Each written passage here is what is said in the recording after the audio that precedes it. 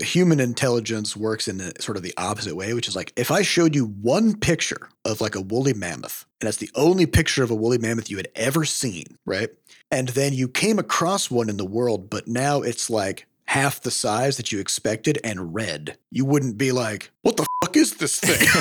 I have no clue what to do with this. Scotch. Hey everybody, welcome to episode 398 of Coffee with Butterscotch, the game dev comedy podcast, Butterscotch Shenanigans. I'm Seth and I'm the games programmer. I'm Adam and I'm the tools programmer. I'm Sam and I'm the artiste. And this is a show where we talk about life, business, and working in the games industry. Today is January 13th, Friday the 13th, in fact. It's very spooky. Also, Friday happy the- birthday, Mom. You know, Happy birthday. Yeah. Yeah. Doxed. Yep. doxed. You can look it up on Facebook too. Get doxed, Mom. Doxed. Get doxed. As a birthday gift from us to you. Today's January 13th, 20 Jubilee. Before we get started, we have a warning. There's going to be profanity on this show and lots of doxing now. Oh, yeah. So we're expanding our scope of coverage. We're going to look at the calendar and we're going to tell you everyone's birthdays. Yep. Everyone's. We'd also like to thank our supporters over at moneygrab.bscotch.net. Thank you so much for your recurring donations to keep our microphones filled with nutrients.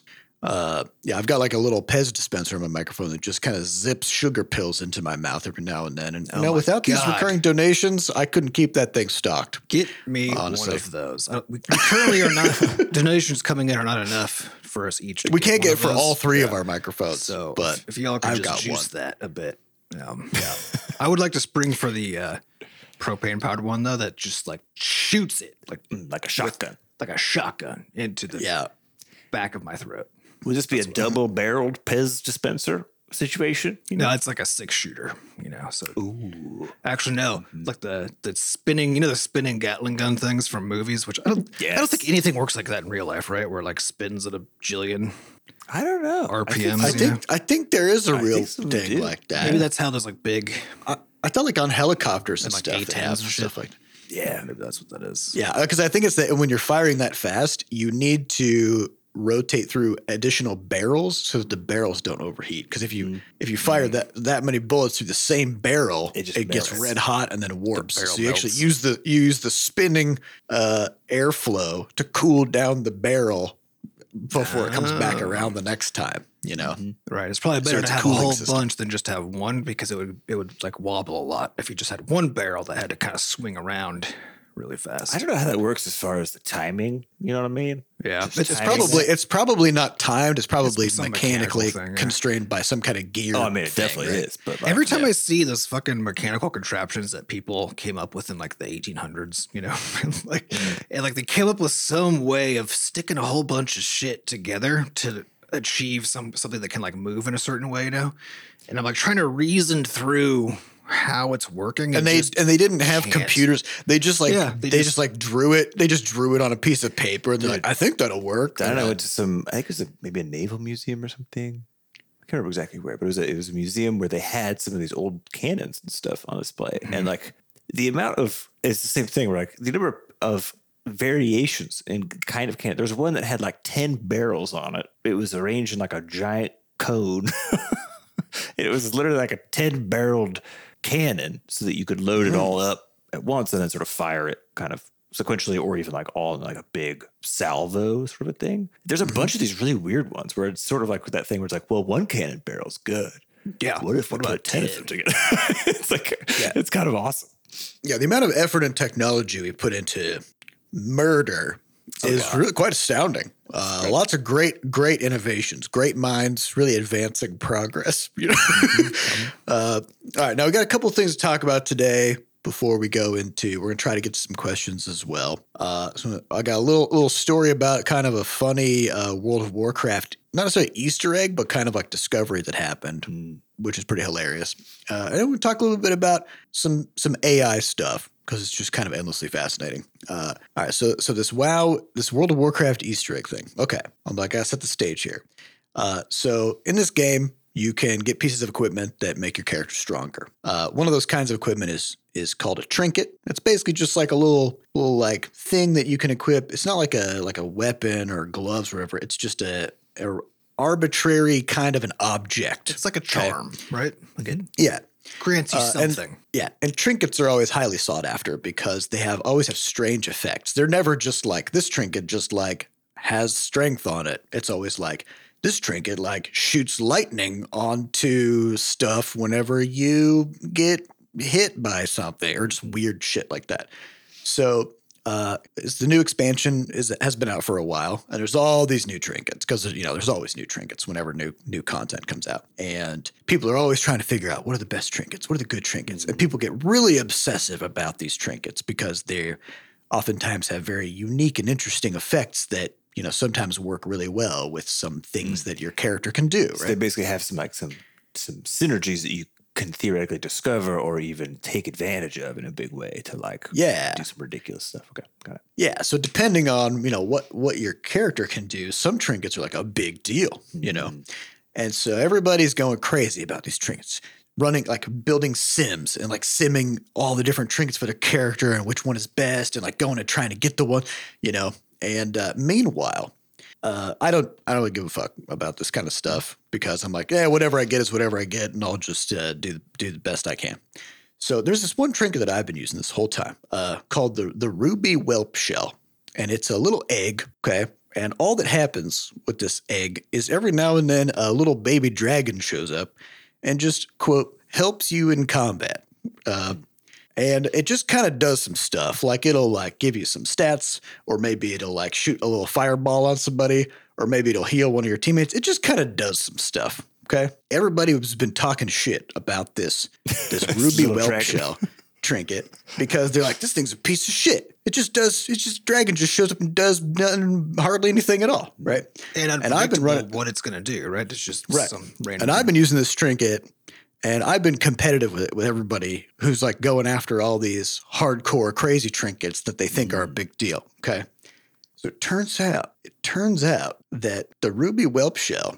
Oh yeah, and I forgot to mention, there's one extra thing you can do with the Ruby Whelp Shell, which is a bizarre thing, which is it has a cryptic ability that you can use with it. It has a 1-day cooldown, and the ability says to just like summon your Ruby Whelpling and like show it the world or something like that. Oh, so it's like a little buddy you can. So is this? Yeah. I mean, this sounds like a Pokemon evolution scenario. Yeah. Well, so what it turns out is that 1-day cooldown, if you target specific things in the world and summon your little dragon and show it something, then that basically trains it up in a way to like be better at some aspect of what it is that it does. And so I just like unknowingly have been using this trinket, and whenever the 1-day cooldown was up, and when I happened to notice, I would just like summon my dragon, or whatever. Just show it something. And it'd just be like, look at this thing. And then it would have a little emote, or it'd be like, oh, your dragon like does a little dance, or oh, your dragon like shoots out a little puff of fire. Clementine will remember that sort of. Yeah.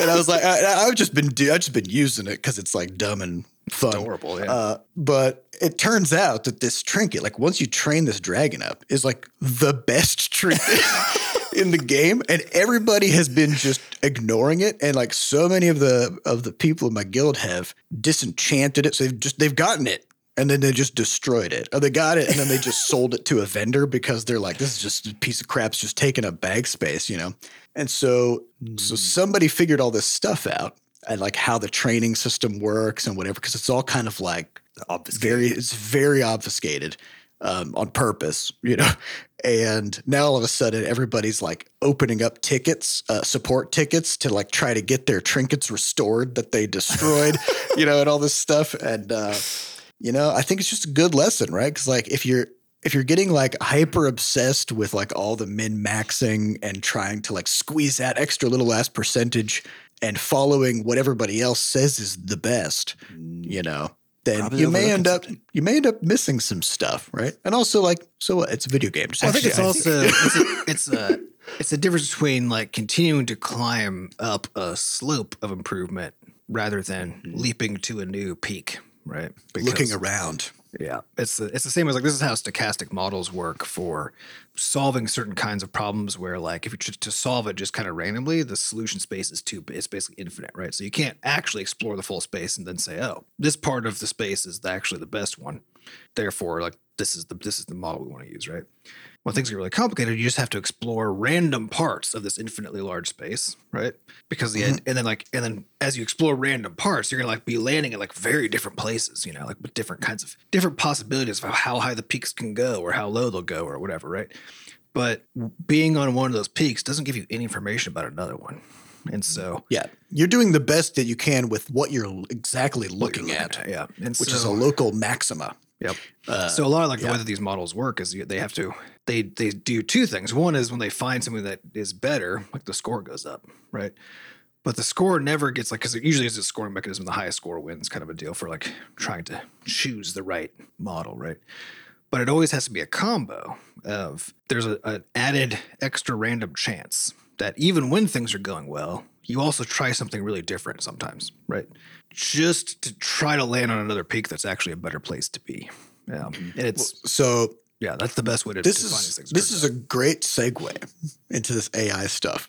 That is good. Because all right, so AI is everywhere. We've talked about it quite a few times. We have some interesting stories about our own sort of like playing around with AI or like around the winter break and stuff.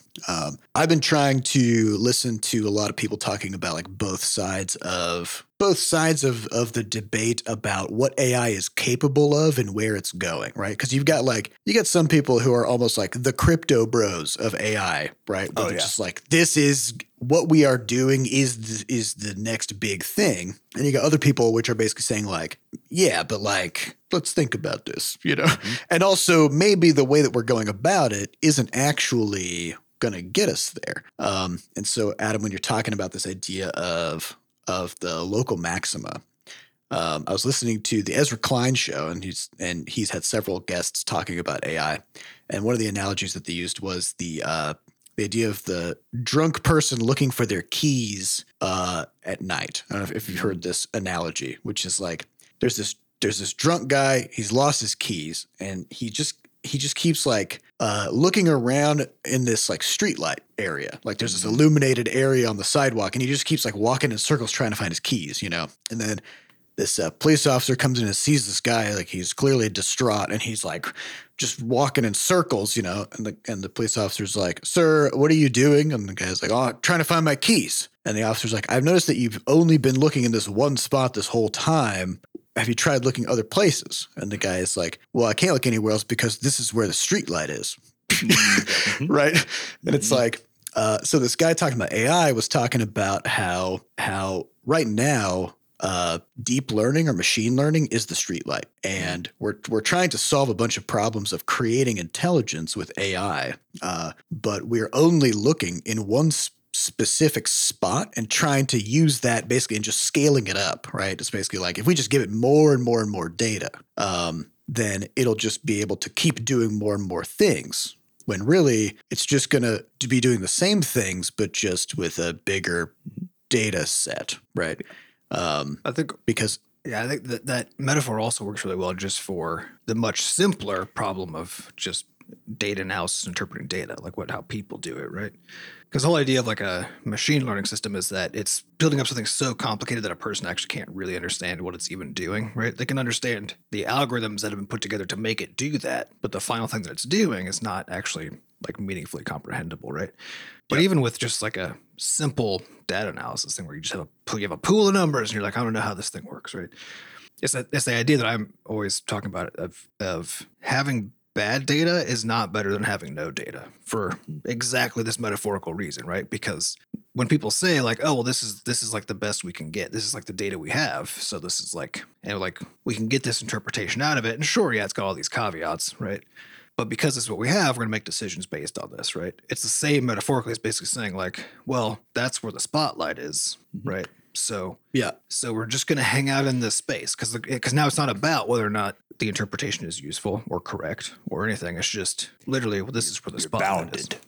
Yeah. And I think a good kind of like a good kind of way of thinking about where we're at with this kind of AI stuff is that if you think about a human brain, the human brain has a a lot of different parts that are responsible for different kinds of things, but they also kind of like shift the responsibility around at different times in kind of like strange ways. Like, and there's not necessarily a lot. Basically. Yeah, there's a lot of crosstalk. There's a lot of like offloading of resources and demands from one part of the brain to the other. And so, I think for the longest time, there's this idea that like, oh, like there's this section of the brain that's like for this thing, and this other section of the brain that's just for this thing, right? When really it's way more complicated than that. Like there are areas of the brain that are predominantly in use for certain kinds of activities, but they're still pulling from lots of other places, right?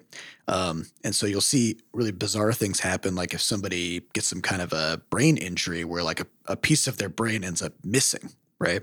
And there will be some things that they can no longer do, but not always forever, right? And like sometimes things kind of shift around and the brain kind of like adapts and shifts resources to make it so that they can still get by, right? So it's kind of like a self-adapting thing. But what that implies is that it's not like our brain is just like one big blob that just does things in one way, right? Which is what deep learning is. It's like what we're basically developing with deep learning is some kind of prediction and pattern matching system, but it doesn't actually have any other capabilities beyond that on its own. And so probably what's going to have to happen in the longer term is that we'll have to take this thing, this deep learning concept, and start to use that as a piece of the AI brain, right? And then make some other thing that can talk to the deep learning module and build understanding out of it, right?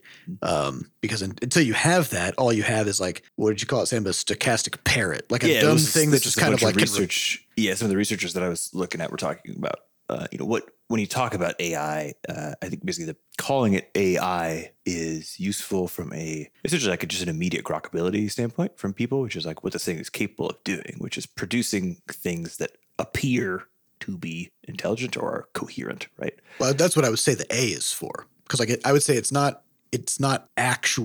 intelligence.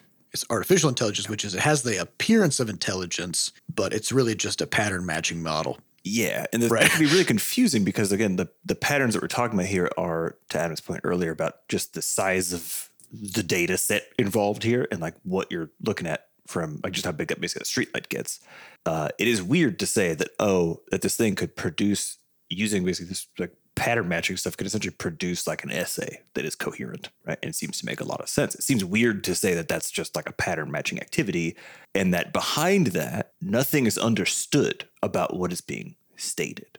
Or in the case of these pictures that a lot of people were talking about AI art generation stuff. And I think one of the funniest things to me is its inability to understand what a hand is. Because, well, it doesn't understand anything. Well, but I think that's what I'm saying. Is like I think if you look at how it produces hands, it's a really good example of how this kind of a model it's not producing things by knowing what it's doing. It's producing things by essentially statistically trying to kind of like push things, morph things in the direction of coherence, right?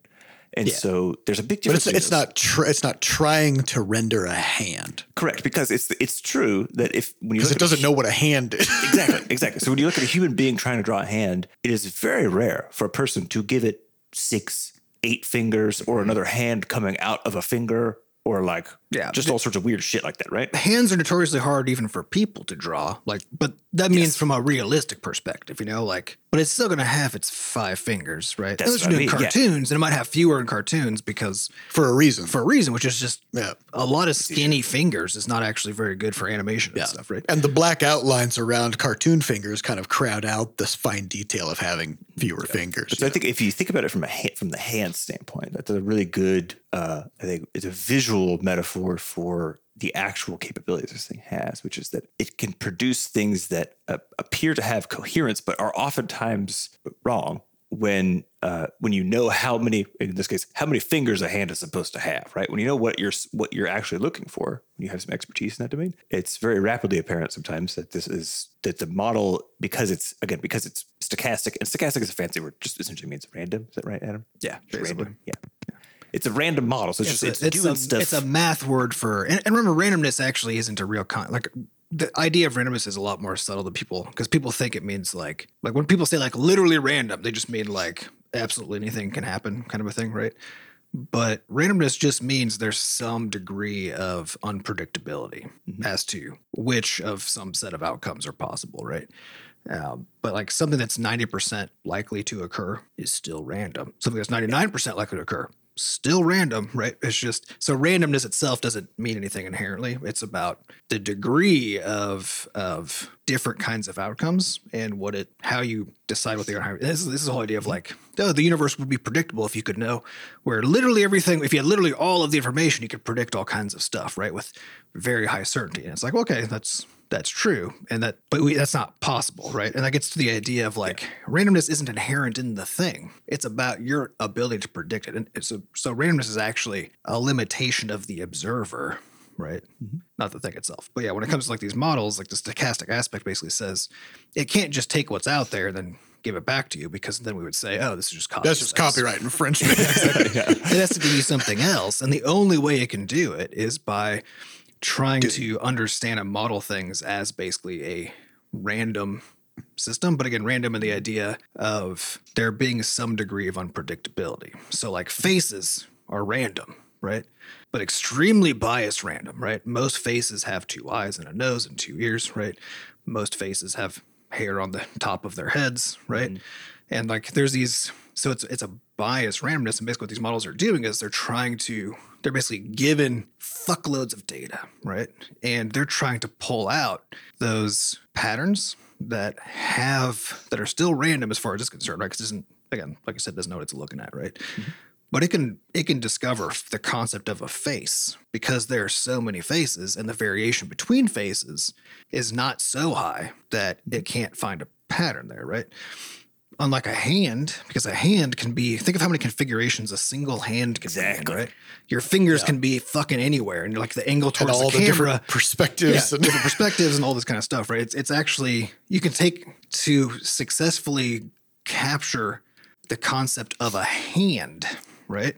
Means that you have to have a model that's enormous that captures so many hands and all their different variations that like that you can represent them, but also that model has to somehow be able to see, even though, like, if you take a hand and turn it sideways and look at it, right? It just doesn't look like a fucking hand anymore. Yeah, exactly.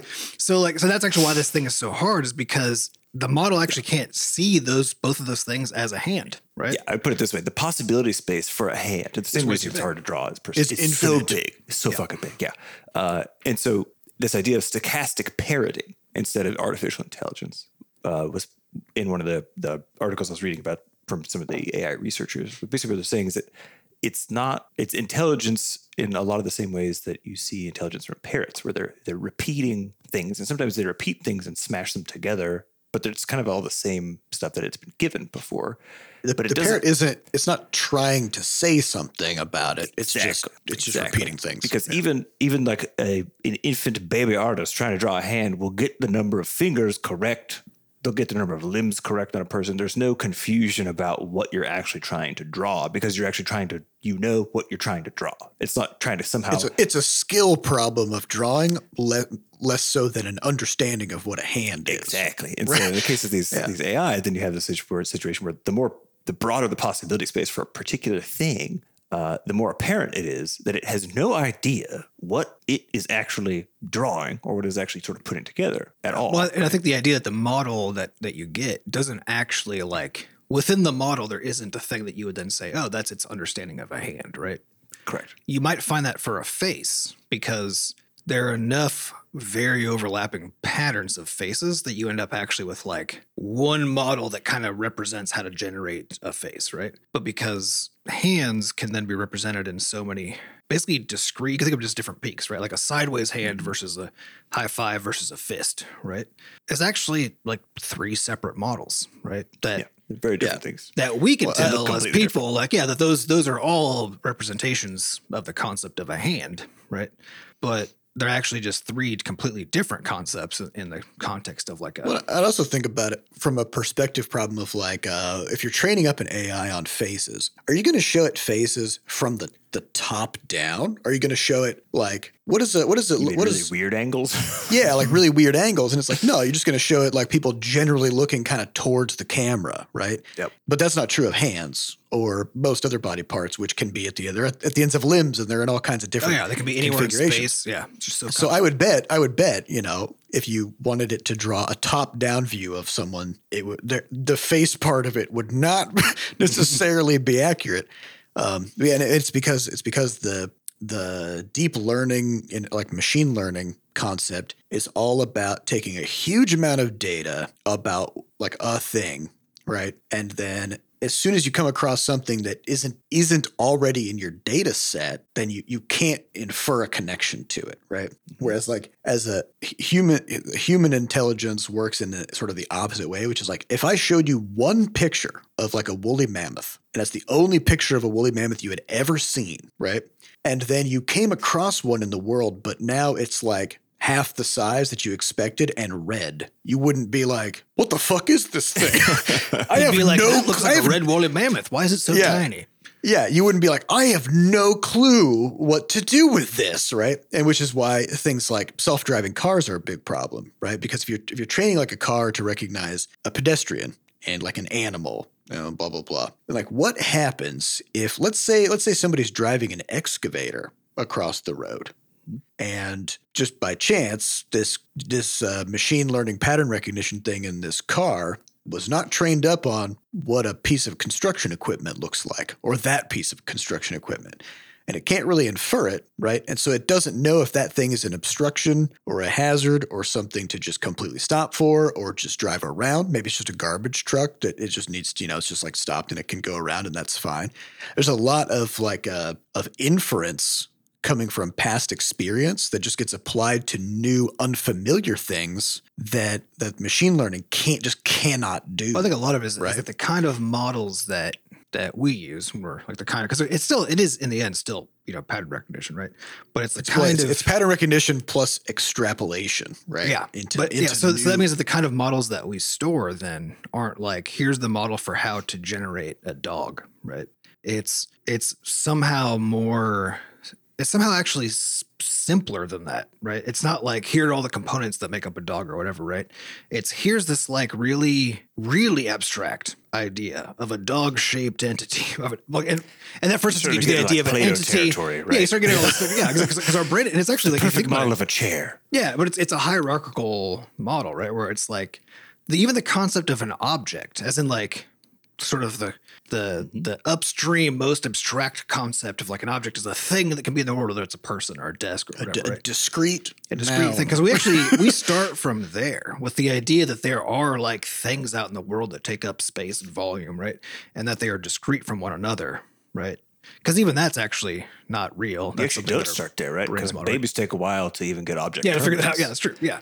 So you actually start a place where you're like, everything's soup, and I don't even know what the fuck is going on. You start kind of like one with the universe in sort of a Zen monk state. Yeah, but you end up building though these like all these different models that you can then add on top of each other and like mix together and do all this kind of stuff with, right? So that you're not basically taking a data set and asking like which of my models does this apply, right? Or you're not saying like, oh, which of my models should I use to like answer this question or generate this information or whatever, right? It's instead like constantly mixing and remixing at different layers of abstraction to figure out how. So it's basically, you can imagine like trial fitting like Tetris. It's like you're taking all these patterns and being like, which one of these combinations at the right level of hierarchy, right? Like then tell me, oh, that's a window. Right. And that's not what machine learning is happening here. Yeah. So I think it's the case that then the reason I think it's important to, and this isn't to say that this stuff isn't powerful or useful in a wide variety of contexts, because it is this particular kind of I don't know what you call it, intelligence or thinking, right? But it is the case that I think you recognizing where it has limitations and more importantly, why those limitations are in there, I think can give you as a person a bit more understanding of like where these things will fall short and where they sort of will have a very hard time until again, it's on a different kind of a model entirely as far as how it thinks, right? Because while you could still say, I don't know, someone may already have like try to train up an AI on hands, because people have been training up AIs and all sorts of stuff recently, right? So maybe someone has trained up a hand model AI, and then like it knows it can like really get pretty good at putting hands together, right? Well, honestly, and that makes sense, right? That like you would have, it's like we talked about the brain having different parts like good at different things, right? Like a significant amount of our brain power is dedicated to just being able to recognize human faces. There's a part of your brain, like a whole piece. That's a specific thing that we have. Yeah. That we're Just very for good pattern at. recognition. And of also that faces. you can be bad at and also have a brain lesion that causes you to be unable to do, like you can, there are Yeah. people who have the literal inability to differentiate faces from each other, right? Yeah. And It's so called like the facial basically, fusiform area, I think is what it's called. Yeah, whatever it is. yeah. So like what we're doing with AI then is in the long term, we're actually just building independent pieces of a brain, right? So like the basic pattern recognition and pattern matching thing turns out hands are weird, right? But also it's about standards because like if you are an animal and you rarely see a human hand, then you may not really care to distinguish between what the individual fingers are doing or Yes. whatever, right? But if you're a human and you have hands and everybody around you has hands, and recognizing all the nuanced motions and positioning of hands is really important for you to navigate, right? Then having a piece of your brain that's really good at that is really important, right? And so you know, somebody's going to develop some plugin for just hand pattern recognition that like a deep learning image generation system could use, and it like the hand generation part would fill in that gap, right? Same thing with faces, same thing with whatever. And so over time, you know, you can kind of like assemble these together and make a digital brain that can.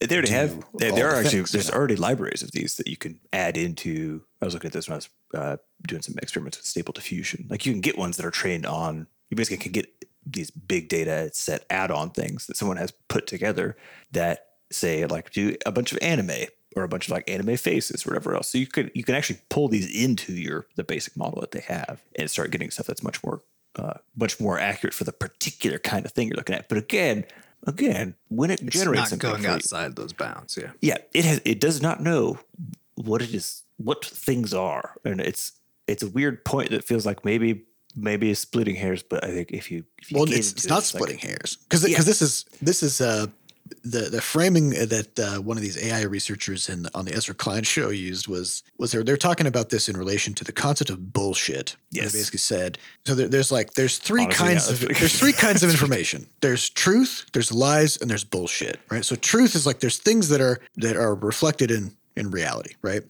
And there's lies, which lying is about intent, where it's like you know what's true and you purposely obscure the information. And bullshit is just some stuff that has no intentional relationship with facts, right? It's just saying some things without any concern or understanding about whether it relates to reality, right? It's probably a better way to think about what they're capable of generating at this point. Yeah. And so the problem is like where we're at right now with machine learning is we have now just suddenly found ourselves surrounded with infinite bullshit generators.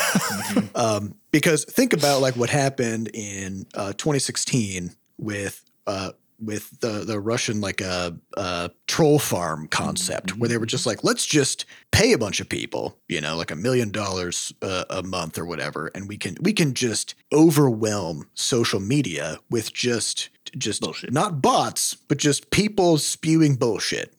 And some of that bullshit will get caught on and start to be interpreted as true by people. And otherwise, it just kind of floods the system and makes it hard to tell truth from fiction. Well, now guess what? You don't have to pay people to do that anymore.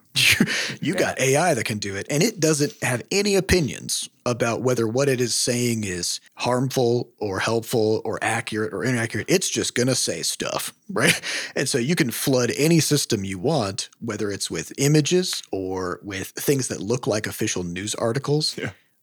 Like I was kind of blown away. I was using the Chat GPT to see like what is this thing's level of capacity to kind of like extrapolate even from within this conversation that I'm having with it. And so I started asking it about just simple stuff like unit conversions, where I was just like, what's the distance, you know, from the Earth to the moon? And then it gave me a number. Right. And I'm like, I'm not gonna fact check it. I'm just gonna assume that that's correct and like keep asking it some questions. And then I was like, what's the length of a Chevy Cavalier, you know? And it was like, oh, it's like something feet. And then I was just like, how many Chevy Cavaliers would it take end to end to reach the moon? And its number was just completely wrong based on the two numbers that it had 'Cause given. again, It gave you a number though. It gave you It enough just confidence. it just said it. Yeah. It just said this is how much it would take. That's what I mean. It's like it does not know It doesn't know what anything. it is talking about. It doesn't know anything. So now we And say it doesn't have any intention of what it's saying to be interpreted in any way at all. It's just gonna say things, Yes. right? But now you said all this, and this is like the explanation of why like human intelligence is different from this, right? So how do we explain then the fact that people were demonstrated to be so incapable of actually understanding that what they were seeing was bullshit, right? Because what that kind of implies is that the model that the person has to do pattern recognition to like understand and like model the world, right, was reflected, like matched the bullshit, right? Like it's the same, right? Well, because yeah, people do use pattern recognition, do, pattern matching, right?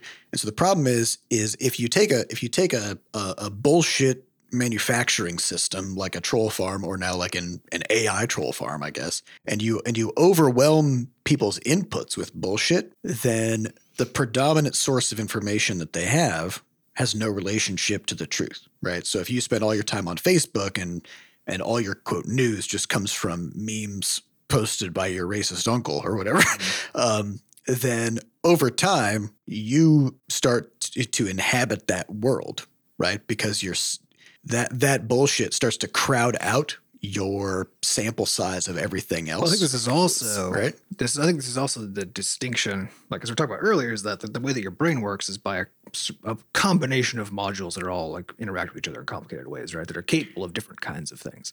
And I think this way of sort of like, this is all metaphorical, right? It's not.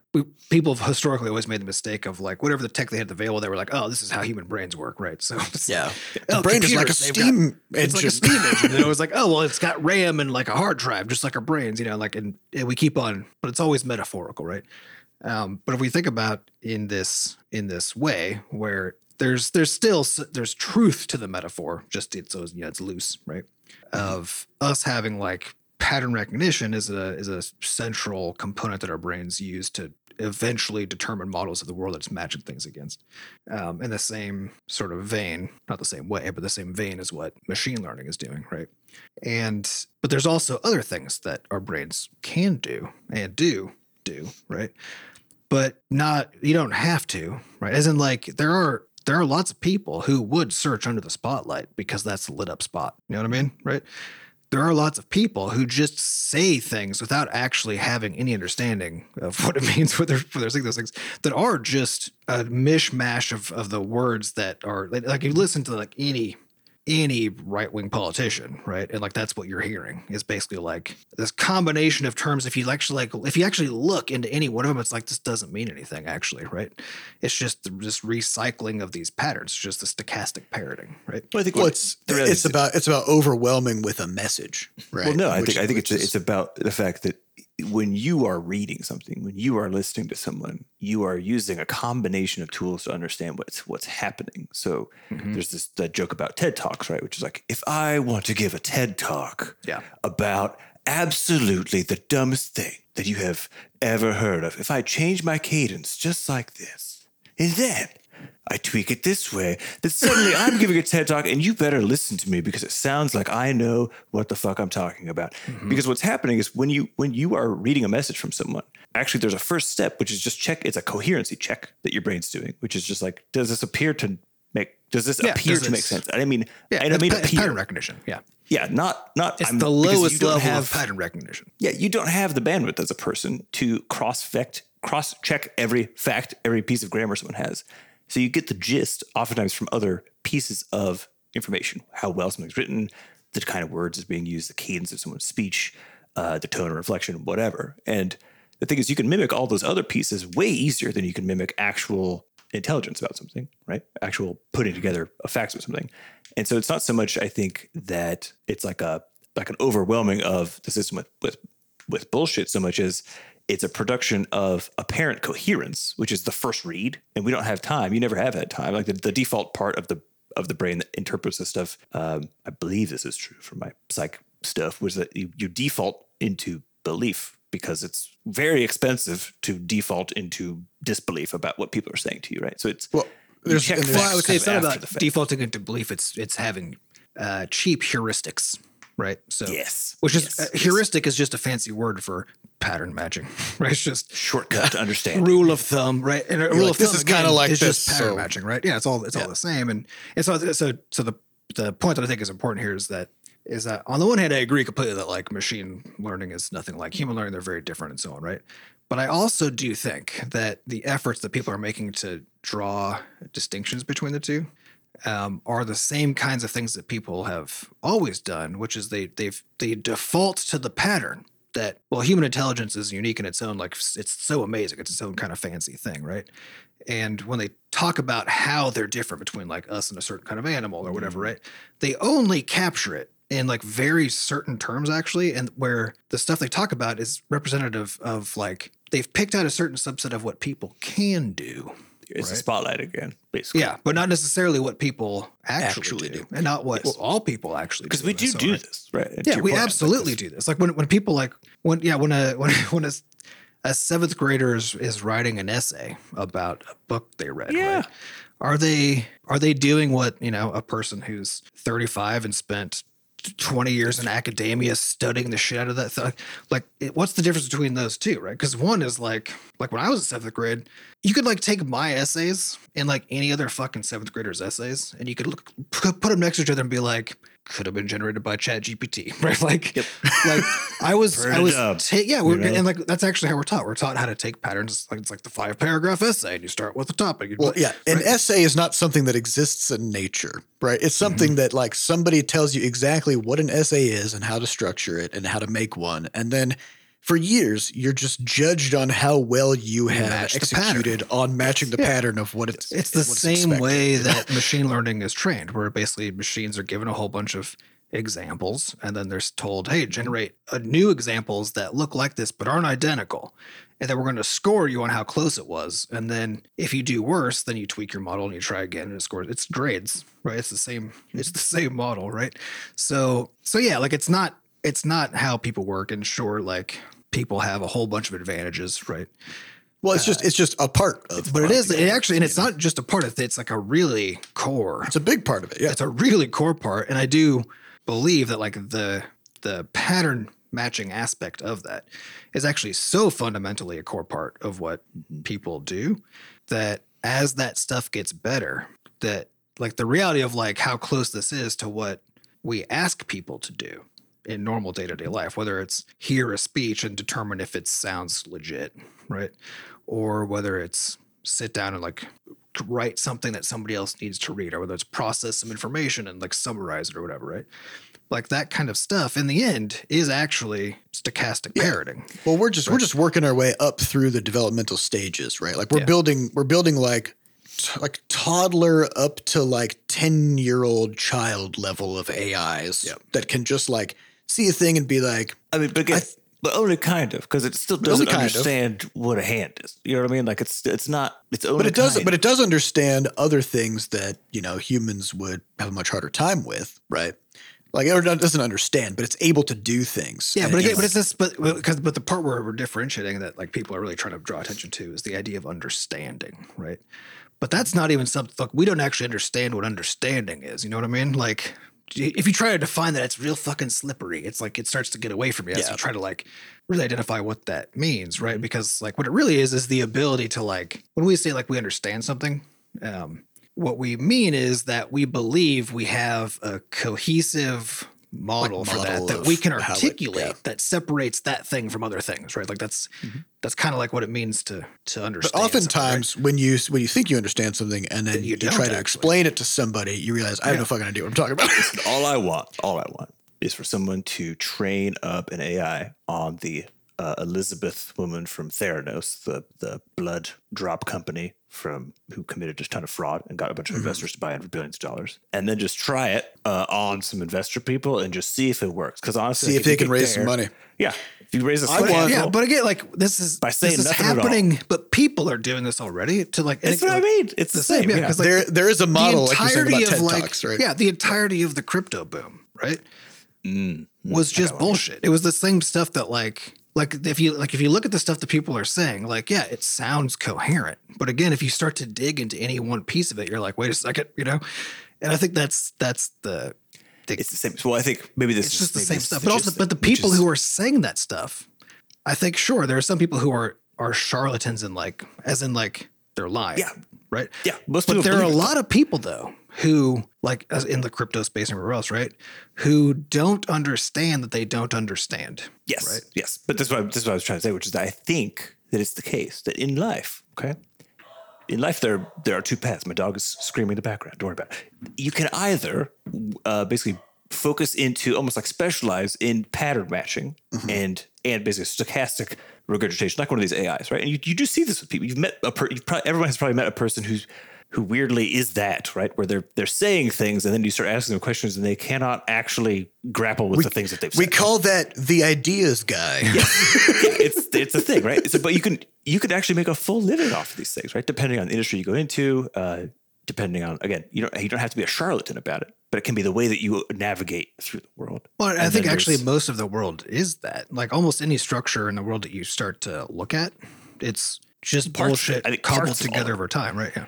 Yeah, and Bullshit cobbled the together other one over time. is then the one of actually developing that understanding, right? It's an understanding model versus a pattern model, sort of a thing, and the differences they intersect with each other a lot, right? But I think depending on the person, depending on the situation, you maybe train up in more of a balance toward one or the other. But I think that's true. Like that's the idea of people have the capacity to move towards let me actually reason through this sort of side of things, right? But what we're actually actively trained to do is absolutely not that, right? Like going through our schooling systems and the way that our family structures and social structures all work. It's all basically here's a pattern, fit the pattern. That's the whole thing, right? And you're actively pushed away from the understanding based model because at least my experience as an autistic person who my default position is but why though, right? I need to build the explanation for why the model is the way that it is, right? Yeah, and everybody's like, quit asking questions. We're on the clock here. We got to get through this. They hate it. Yeah. And so my experience as a person who didn't want to just work with the pattern and move forward was that everybody hated it, and my peers would then try to prevent me from doing it, right? Because you're wasting their time by asking questions. Yeah, but I think the reasoning behind that is not the case that people hate it because they hate it. No, I'm saying there's not reasoning behind it. I'm saying that's how it all is set up, right? It's because every structure that we have in place basically discourages. Yeah, but that's what I'm getting at. It's not like a natural propensity of people to hate diving into things or having some questions. It's how we've set everything up. Yeah, in the case where you have structures that are pushing you on time and on limited resources across every domain or whatever else, then explaining something and then getting beyond the point of where you think is sufficient to meet the standards that are coming up next week on the test or the fuck is not. Yeah, that's my point though, is that I think because of the fact that that's how all of the pressures are aligned, right? Is that even though people do have the capacity to reason through stuff, right? In theory, in practice, it's pushed out of you the whole time, so that in the end, you basically you're actually being constrained into being a stochastic parrot, right? And this is why, because if you push most people on almost any belief that they have, you'll discover that they haven't actually thought about it, right? Almost any, and that's not to say it's a good belief or a bad belief, just I think that the reality is you can always push further into any particular thing that a person. Yeah, you always can. But the question is, what's the default degree to which you've pushed into it? Yeah, right? what level of depth are you at? And the default is actually about 0 because that's what everything is pushing against. So I think this is where this all comes together and why AI that generates content, I think, is so fucking dangerous, and it's going to do a lot of really bad stuff, right? Because look what 100 troll farmers were able to do, right? In 2016, yeah, right? you can destabilize a whole democracy. Yeah, with that low level of effort. Yeah, because people do not have. We're not actually living in a collection of structures that have enabled, but also tried to make it so that people could dig, and that the default is actually digging, right? Yeah. Since we've been pushed away from that, then actually very susceptible. The information that people generate is basically the same stuff, right? And that they the patterns that they're dealing with are at the same level as what these AI content generation systems are already generating, right? So Well, and there's another layer to human interpretation of things that currently isn't present in AI, which is the concept of defense mechanisms. Right. Yep. Where as a person, it has taken you a long time to get to this point in your life. You're invested. You're also right? resistant to tweaking your patterns. Yeah. And you also have a survival goal, right? Which is like, we've talked in the past about the idea of the explore exploit paradigm, which is there is a time to sort of learn and do research, but you can't do that forever because at a certain point you run out of time or resources to just keep asking questions and like developing tools or tech or going to school or whatever. At some point, you got to actually take that education you got or take that knowledge you've got and use it to actually stay alive, right? Which is like go to school, get a job. That's the explore exploit model sort of summarized, right? And so so you have a purpose to learning all this stuff, which is survival, and there's a huge cost to learning all this stuff as well. Things that challenge all the investments you've made and all the steps you've taken to get up to this point are a threat to you. So at a certain point, your goal in life is no longer understanding and reasoning through to get to the truth. Your goal is to protect your investment, right? And so that means if you come across information online that says this thing that you like or that you've done or whatever is actually kind of a problem, and you should, like, eating meat, for example, is a good one, right? Where it's like, hey, this thing that we all, not all, but like many of us like to do, and it's like a core part of our life, and blah blah blah.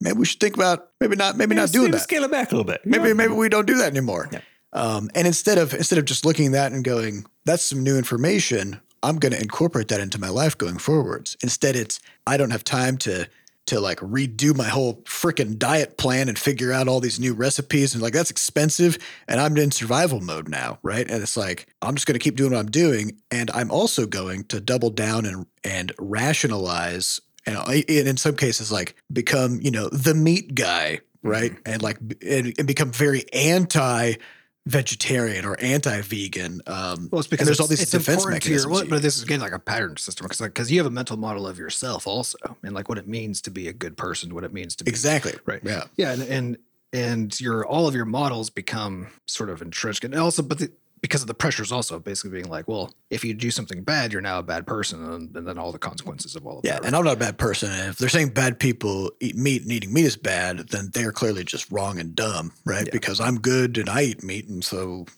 doesn't jive. I eat meat, still do. Yeah, and I eat meat. I know the facts. I eat meat sometimes, but rarely, right? Yeah, but the question is just everywhere. Yeah, but the question is do you do it belligerently or do you do it while admitting that there's an ethical dilemma that you're participating in, right? Of course. Yeah, I think that's the distinction, right? Is are you reactionary, right? Because you're like, oh, my pattern is being defied, right? And like I can't. That the pattern has to be true. I think true, again. Right? Going back to it's like the AI does not have an identity to defend because it doesn't know anything. It doesn't even know what it's saying. So the funny part about we were chatting with these things on character.ai was that they are very good at playing the improv game, the yes and. Yeah. They'll just take whatever you say and they're like, interesting. And then they just riff on it. Because again, one, it doesn't know what it's saying at all. And two, it has no identity to defend. It has no self-preservation instinct. Yeah, so you could tell it something completely contrary to something that it has adamantly stated in very concretely stated in just the prior paragraph, and it will just do a complete 180 on its previous stance. Yeah.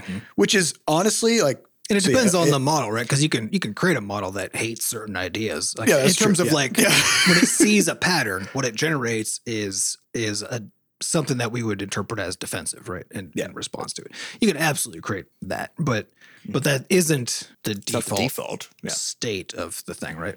Which is very but it is actually how, and I think that's the reason that there are so many people who are like warning about the consequences of all this is that because these things are stochastic parrots, right?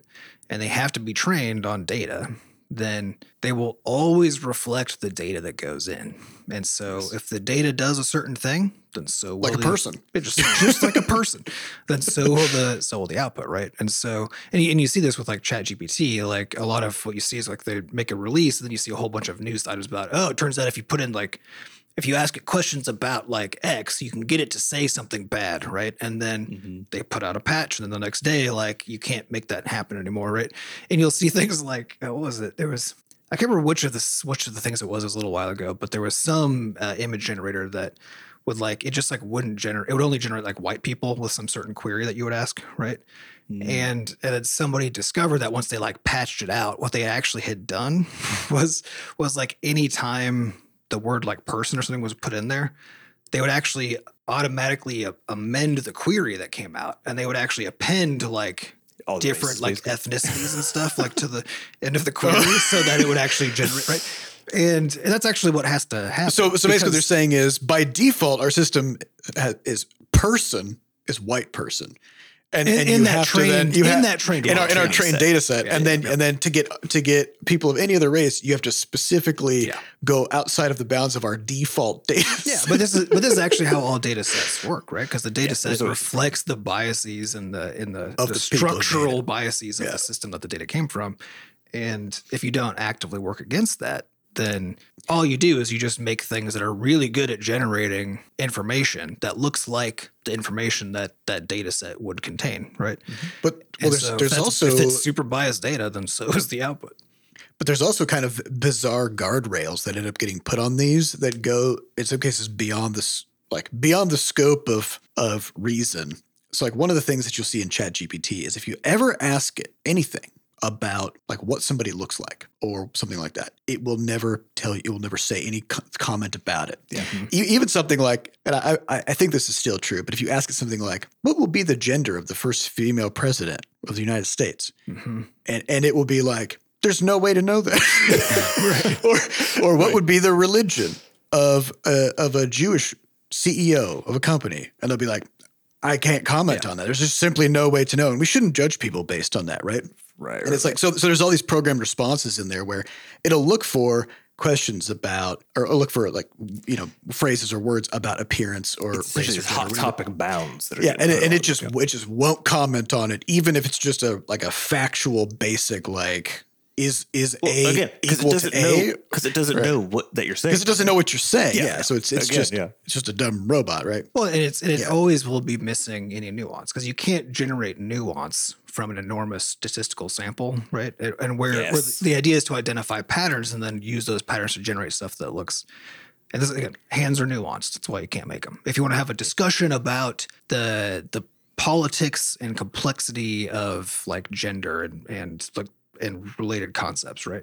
Like Robot is not the conversational partner. That is not the conversational partner for that because it can only do There's not what a is- lot of data about that. Well, and even when there is, it can only reflect the most dominant patterns, right? Which then cannot be the nuanced ones. It cannot be the ones that talk about how like, oh, it's actually an interesting question about, because like the question of whether like the first female president, what gender are they, right, is actually a very nuanced question because gender and biology are not the same, right? But it can't give you that answer because that's not going to be found in that like data set of basically random fucking Well, and articles. importantly, that's not a question that any person would ask unless they were trying to test a robot to see what it would say in response, right? Because like to ask, you know, for what's the gender of somebody who identifies as insert gender here, right? And it's like, why would you ask that question? You know the answer already, right?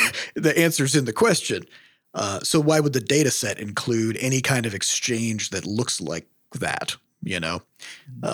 Yeah, so like you said, there's no nuance. There's no possibility for nuance there. And yeah, if you treat these things like they have nuance or the ability to give you answers about things that it doesn't have in its data set, because it'll still I mean, like, Again, unless it's been programmed to not do it, right? Then it will still it'll still spit out something, you know? Oh yeah, But it'll still do it. some spidery hand. I think to me, it's just the hand is the thing because it's like, Yeah. would you trust someone giving you answers who, when you first ask them a question of how many fingers does a hand have, they give you a bunch of different responses that are all over the map And maybe a few of them are correct, 5, but then they're also like, sometimes hands have 7 fingers. Sometimes there's another hand coming out of a hand. And then would you ask them a question that you want a fucking answer to, a real answer to, about how to market your product? Yeah. No, good God, no. It's so obvious. So don't think about Now, it. something that I will say, it just has like a final closing kind of interesting activity for our listeners to try is just go over to character.ai. This is a website where basically people have put together through like very basic priming a collection of different AI characters that you can talk to.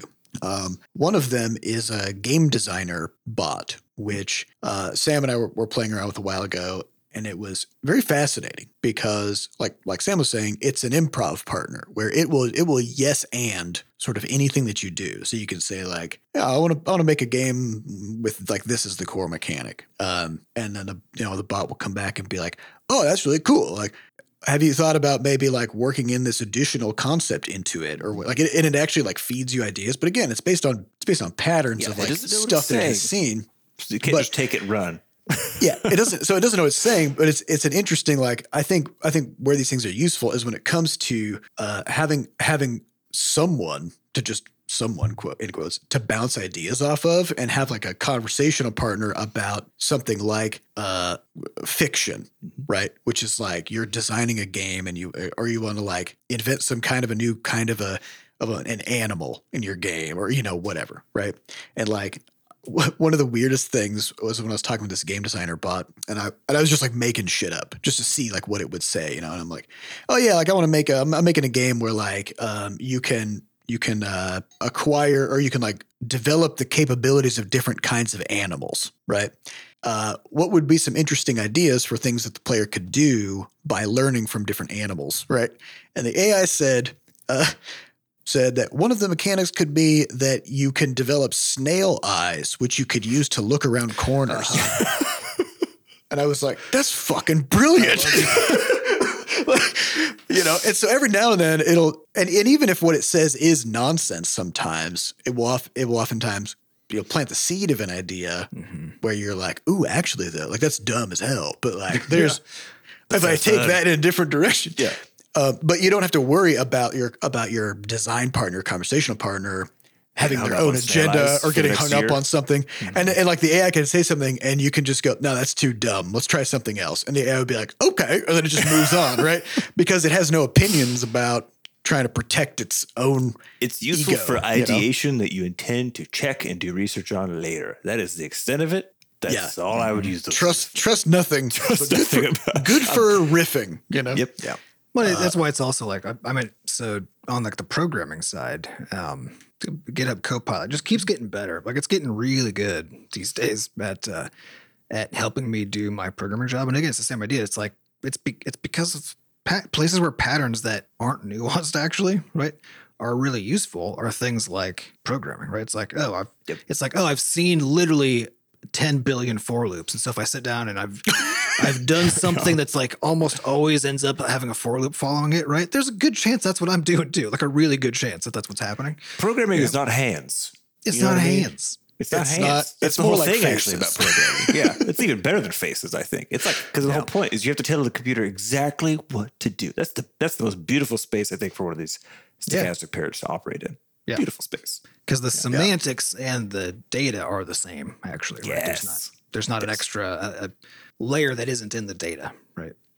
Yeah, it's what you're doing looks like this. You're probably going to do this other thing next because that's just what happens. Because what it looks most like of the time. what it looks like is what it means. And I think that's the crux of it. Good right? space for it. Yeah, that's also why like ChatGPT can do such a good job because human language isn't as it's not random. It's not as reliable as that, right? But But it's not random either. It is, but again, it's like that really biased randomness, right? Yeah. And again, the data and the semantic and the data and the meaning are almost in perfect alignment in the same way that programming is, just not quite, right? It's a lot looser. But unlike image data, which is like it's a 2-dimensional set of colors, right? And then we're trying to be like, is there a face in here, right? Like the meaning and the data are really decoupled in the case of image analysis. Very different. Yeah. Yes, that's true. Yeah, with words, it's like some words have a tendency to come after some other words. Yeah. Right. And that's the whole model pretty much. So, all right. Well, anyway, I mean, we could riff on AI like all day. So we'll probably do it more next week, because there's always weird stuff happening with this. But that's all the time we have for this week. We'd like to thank our producers, Fat Bard and Sampa DaCosta, for putting the podcast together. And thanks to our community moderators who keep our Discord running. To get more involved in the Butterscotch community, just go to podcast.bscotch.net, where we have links to the Discord, a way for you to donate, and links to the archives. Thank you all for listening, and we'll see you next week. Goodbye.